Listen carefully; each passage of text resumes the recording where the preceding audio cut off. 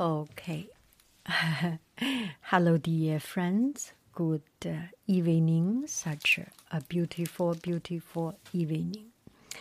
Today we are going to continue our reading of the adventures of Odysseus. Springing the trap. Odysseus was woken by the sun shining on his face. Already the suitors were gathered, feasting and drinking.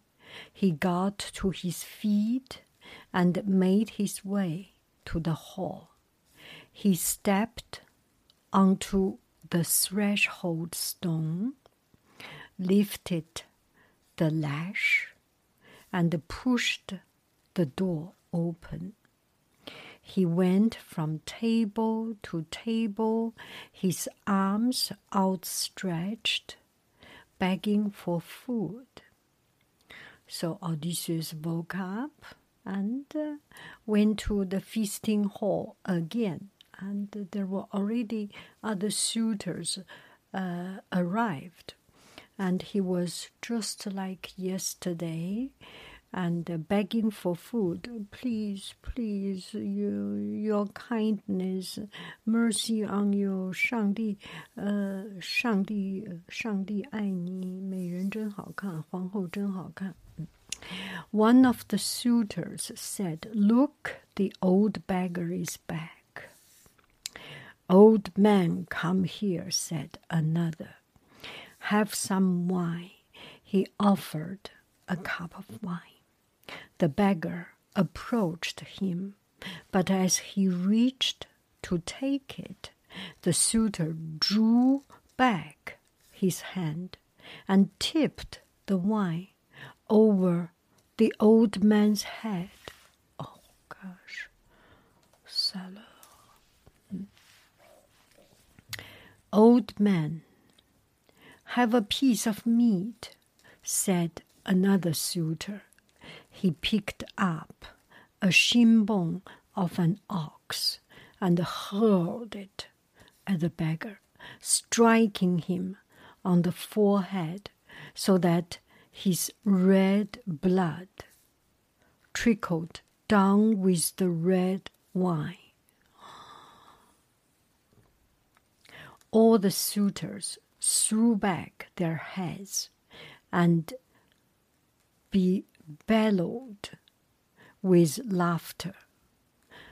But then suddenly their laughter stopped. Penelope was coming down the stairs from her bed chamber. She was dressed in bright silk, with her hair hanging loose over her shoulders. Old Euryclea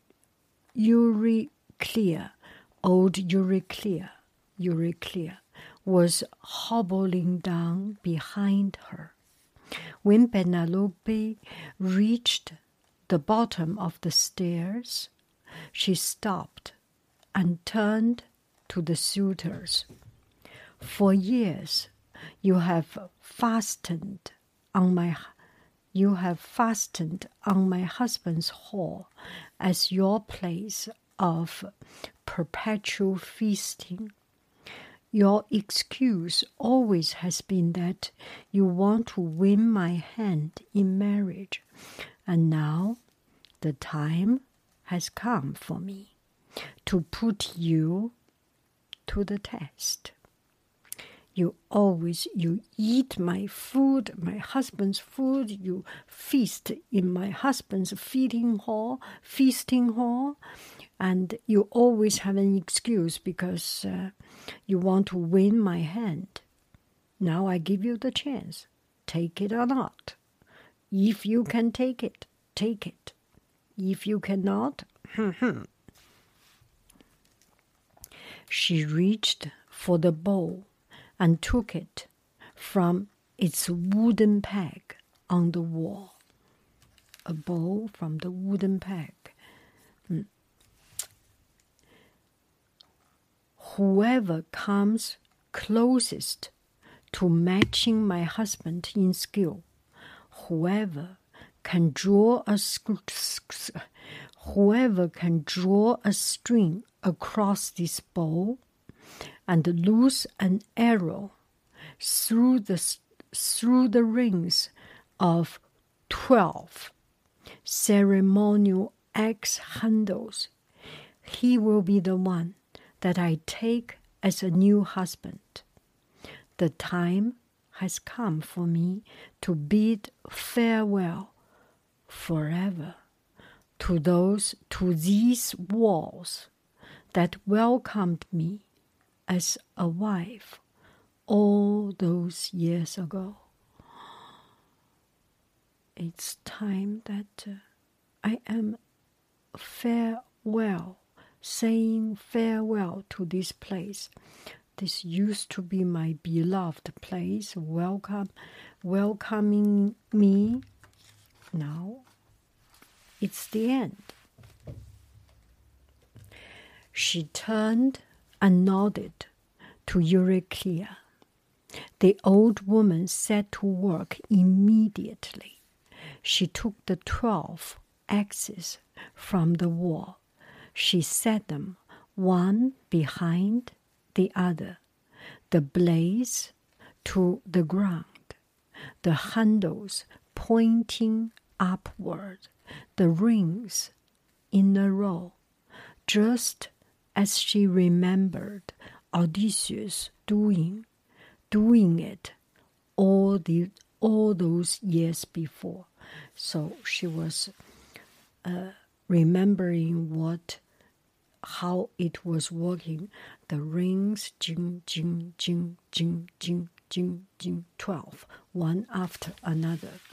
Jing, jing, jing, jing, jing, jing, jing, jing, jing, jing, jing, jing, 12, one after another. When everything was ready, Penelope turned to the suitors again. Now, which one of you is man enough to win me? If I am allowed to call you men, stand up, come here, see if you can deserve the name man. There was a great hubbub and discussion among the suitors. Then as to who should go first. You go first. 你先来. You go first. You go first. You. That I follow you. You go first. Après toi. Vous d'abord. They decided to take turns, following the direction that the wine jug took when it was passed from hand to hand. Those guys, they cannot make a decision. They have to use a wine jug to decide who is the first, who is the second. The first to try his hand to the bow was called Leodes. He took the bow in his fat, white hand, swollen from the months of feasting. He set the foot of the bow on the floor at his feet. He began to try to bend it. It sprung out of his hand and clattered down onto the ground. A second suitor tried and fared no better. Anyway, the first one didn't succeed. The second one, nothing better. Each of them, in turn, tried to string the bow, and not one of them, not even one of them could do it. Some came closer than others, but not one of them succeeded. Some can stretch a a little bit more. Some cannot even stretch it out, but none of them, anyway, can stretch it to its full power.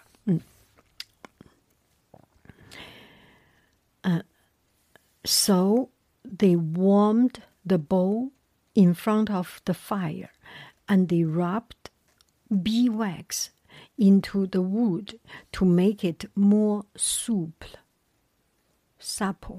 to make it more supple. So make it softer, tender, supple. To make it, they put beeswax, wax it, oil it, and oil the wheel, yes. And anyway, they are trying anything they can to try to do it, because the bowl is already so long time not using, and it becomes very rigid. Anyway, they just do not have enough strength. They warm it. It's like a cookie. You warm the cookie, it becomes softer, but nothing worked. Each of them tried again, and still not one of them could string the bow. So they try to, they do it one time, do it the second time, still nobody can do it. Just cannot do it. Penelope stood with his arms folded, and she watched. She took her hand. She shook her head. She shook her head. Perhaps the day is not a lucky one, she said. Perhaps the day is not auspicious. Perhaps the day is not auspicious. She turned and made her way back to the stairs. Euryclea followed, hobbled up slowly behind. As the old nursemaid climbed the stairs, the beggar, sitting among the shadows by the door, caught her eye. She winked and nodded. The old beggar, he winked and nodded. Euryclea smiled. As soon as she was out of sight, she made her way out of the hall by a back way. She hurried around to the threshold stone, and she pulled the bolt across the door, locking them firmly from the outside. That was last night's plan. Odysseus said, Euryclea, tomorrow I will give you a wink, or I will give you a sign. Whenever you see the signal, you will go outside, lock the door completely. And Euryclea did exactly like that. She saw Odysseus, and then she went very quietly, sneakily, went outside, clashed the door, closed the door. Inside the hall, there was silence, broken at last by Antinous. It's not so much losing a woman I mind.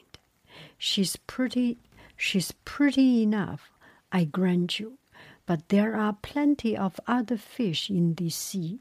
No, it's making ourselves seem such weakling beside the memory of the cursed Odysseus.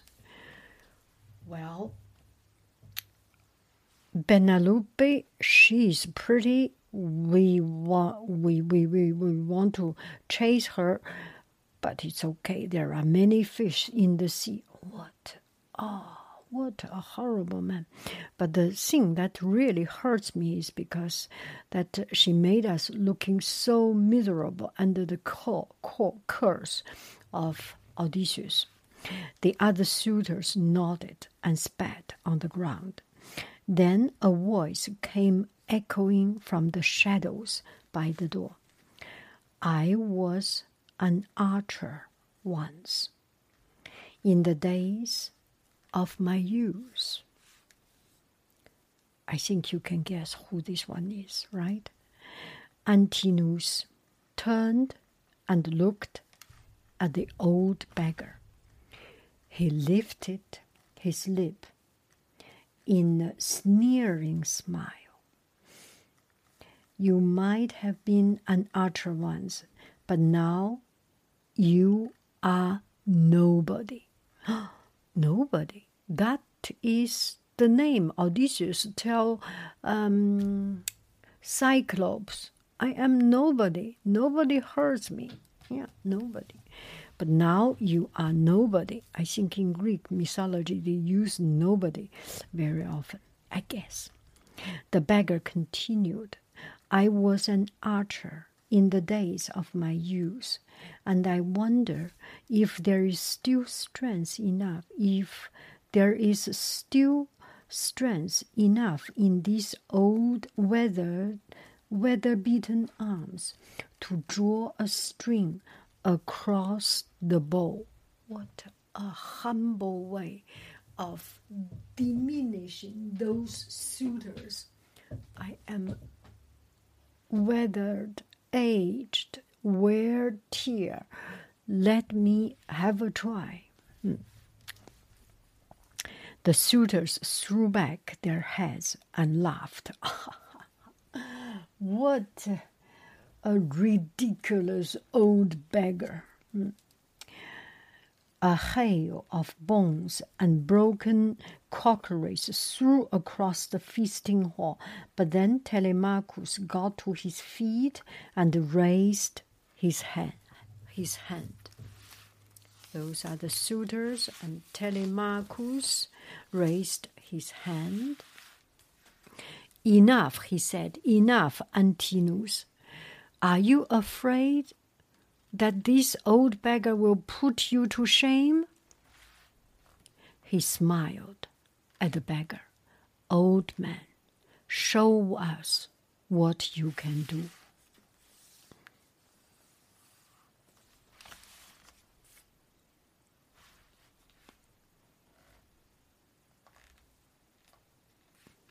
He gave the bow to the old beggar.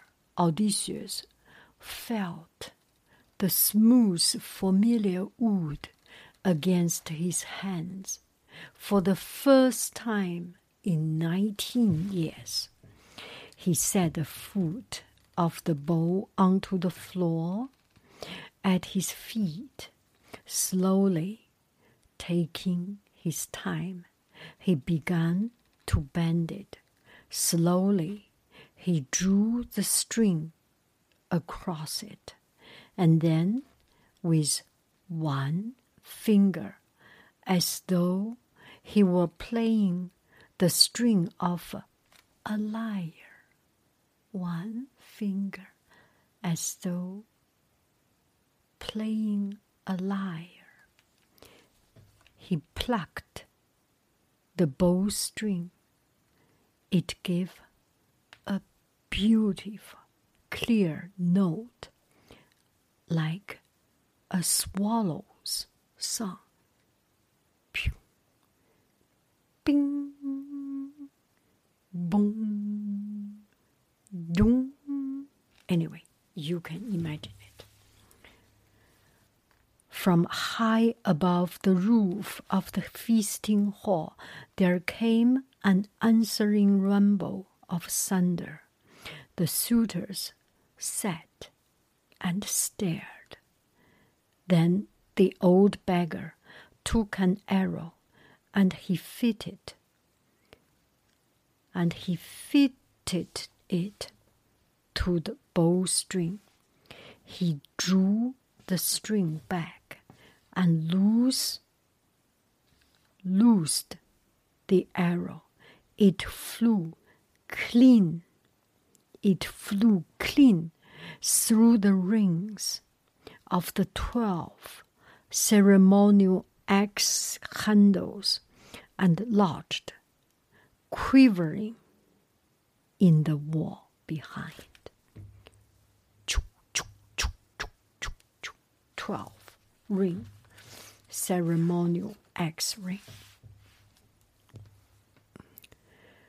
The suitors gaped, Google-eyed. Google was established from 2009 or something, or maybe 2000. That was many thousand years ago already. Google. The old beggar smiled. That match is played and won. Now, for the second. He took another arrow, fitted it to the bowstring, drew the bowstring back, and loosed the arrow. It flew straight through the throat of Antinous. He fell face down on the ground, his legs kicking, and then he was dead. So the second one, he killed Antinous.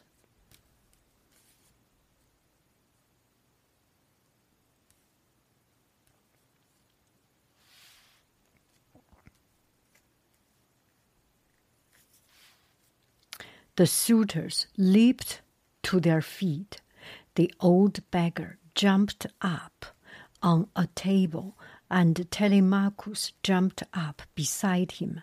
Athena, invisible, reached into the hall. She touched the old beggar's shoulder. Immediately, the hawk-like light came back to his eyes. The broad shoulders, the thick arms, the fine clothes, and the dark curls returned. The suitors ran to the walls to grab weapons, but all the weapons were gone. Yeah, because Odysseus told them, take away all the weapons. So Telemachus has taken away all the weapons. Odysseus and Telemachus loosed arrow after arrow after arrow after arrow after arrow after arrow. They have pew, pew, pew, pew, pew, pew, loosed a lot of arrows. The suitors run to the doors. They rattled and shook them. They rattled and shook them, but they were locked from the outside. Again and again, father and son loosed their arrows. When all the arrows were spent, each made his way across the hall with a sword in one hand and a spear in the other, swinging and slicing like reapers in a field, gathering a grim harvest of death. Oh, wow.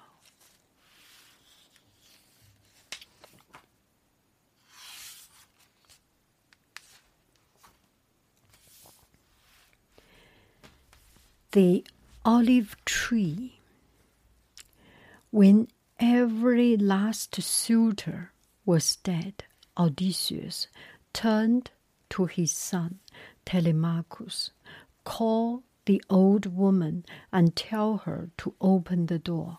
Telemachus called to old Euryclea.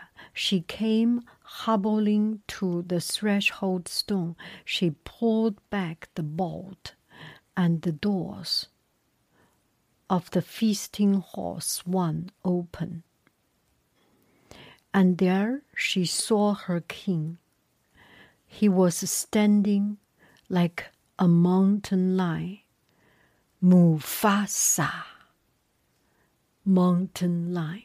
No, not mountain lion. Mountain lion is not Mufasa. Anyway, he was like Mufasa. He was standing there like Mufasa. Now I remember Mufasa, Mufasa.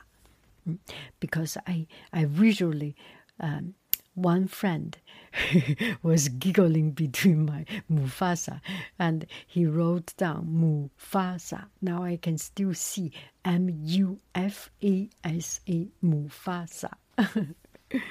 Surrounded by the bodies of his enemies, she let out a thin, shrill, crackling cry of triumph. She lifted up her skirts and came dancing into the hall. Odysseus raised his hand.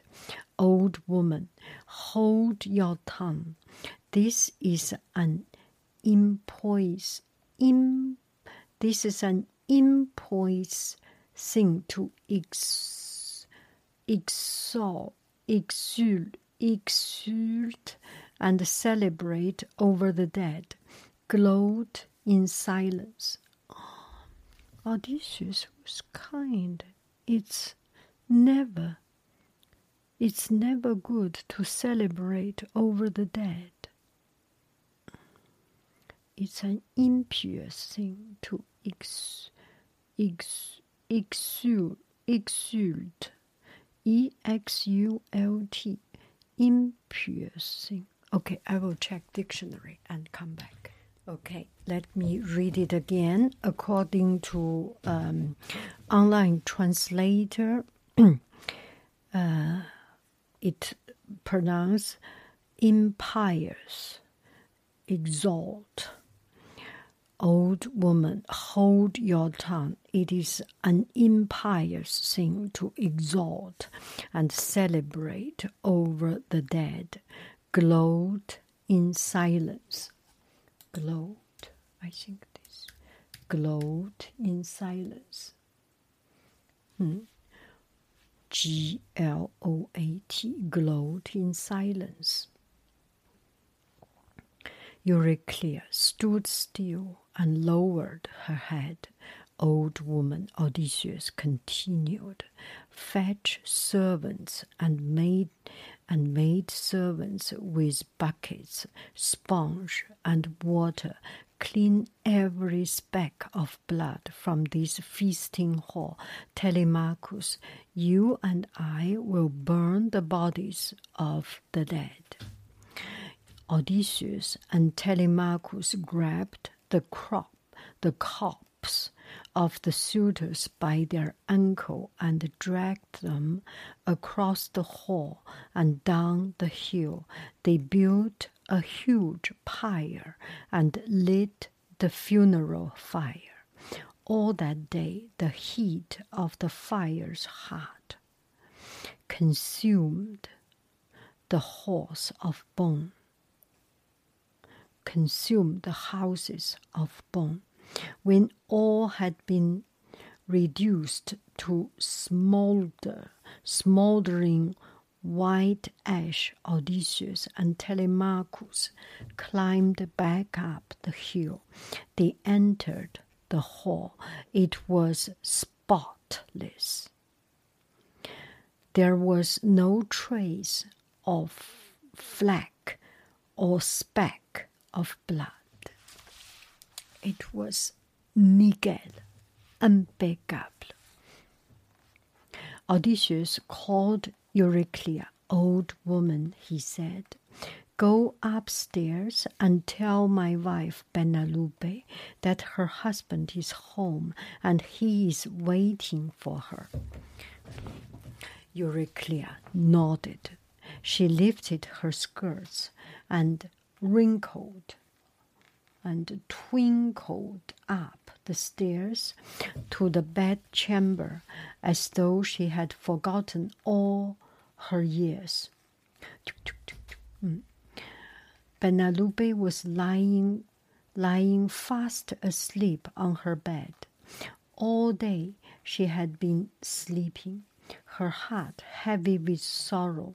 The old woman said, Madame, Madame, wake up, wake up, wake up. Penelope sat up and rubbed her eyes. Madame, wake up. Your husband is home. He's downstairs. He's waiting for you. Penelope looked at Euryclea and shook her head.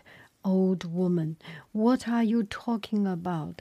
Has one of the mighty gods or goddesses addled your wits? Addled your wits? Are you fool? Euryclea wrung her hands. For pity's sake, madame, come downstairs. Penelope climbed out of bed. She followed the old woman down the stairs. She saw there was a man standing in the feasting hall. She stood on the bottom step. She looked at him and she said, nothing.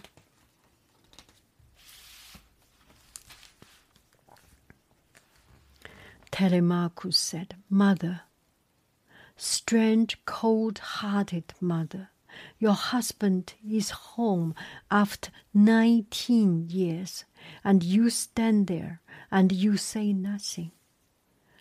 Odysseus turned to Telemachus. Leave us alone. He turned to his servants and his maidservants, who were lined up along the wall, watching. Leave us alone now. As soon as the last one had left the room, Penelope walked across the hall. She looked into his face and said, Is that you? You are so changed. She reached and touched his cheek with her fingertips. I do not know you any longer. I do not even know that it is you. You are not the young man I remember sailing off to fight in distant Troy all those years ago, leaving me standing on the seashore with a baby in my arms. She turned away from him. I cannot sleep with you. I will not share a bed with you. I will tell the servants to move the bed. You can sleep on the other side of a closed door. Odysseus put his hand tenderly on her shoulder and whispered, Penelope, you know that cannot be. You know that I built that hall. I built this hall around an ancient olive tree. You know that I carved our bed with my own hands from one of the branches of that tree. You know that there is no one who can lift it and set it on the other side of a closed door. Suddenly, Penelope turned, her eyes shining with delight. She seized his hand.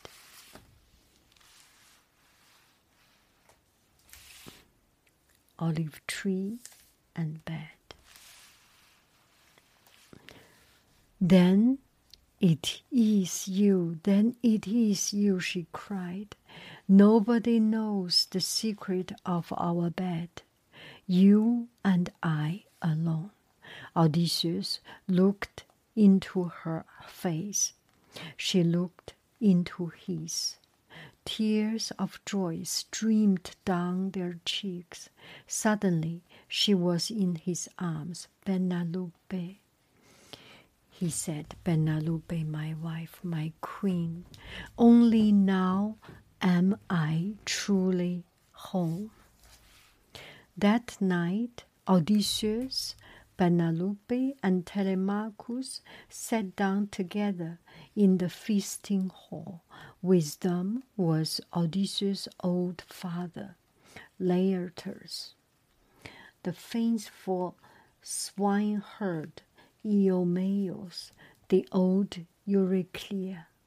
Odysseus listened as each of them told the story of all that had happened on the island of Ithaca during his long absence. There were tears at the death of his mother, and there were laughter at Penelope's trick with the loom. There was anger at the outrages of the suitors and gratitude at the interventions of all-eyed Athena. When the stories had been told, Odysseus refilled his cup with wine and told of his adventures on the fields of Troy and his great journey across the broad face of the world.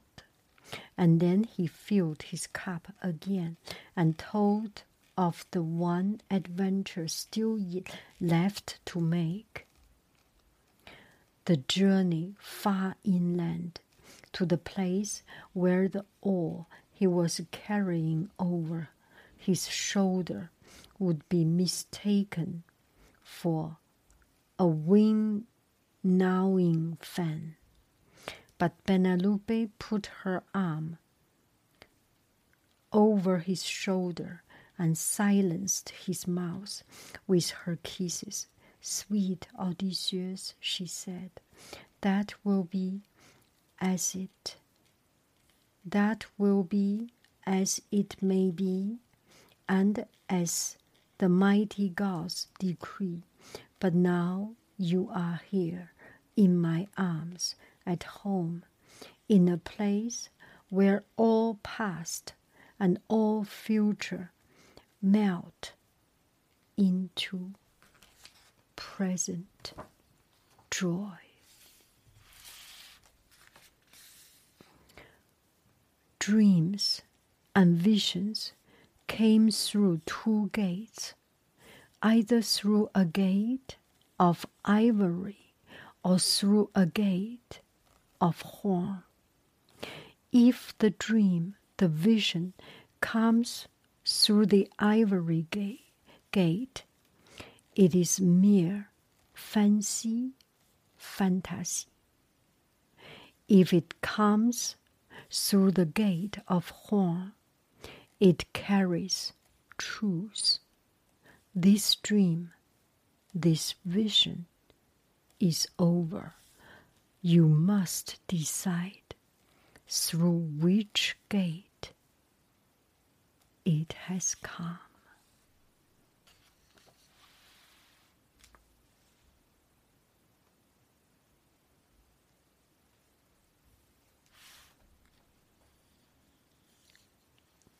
It is up to you to decide. What a beautiful book.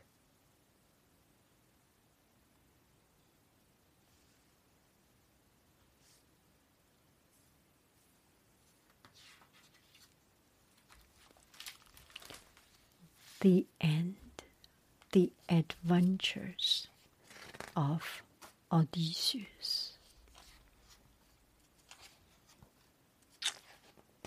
I have just borrowed another book, two more books. One is Silk Road, one is, I think it's, no, I didn't borrow the Silk, maybe I have borrowed. Anyway, I have borrowed Iliad, the Iliad. I have borrowed Greek mythology, another book, not Odysseus, not Homer's book, but Greek mythology, this kind of fantasy books.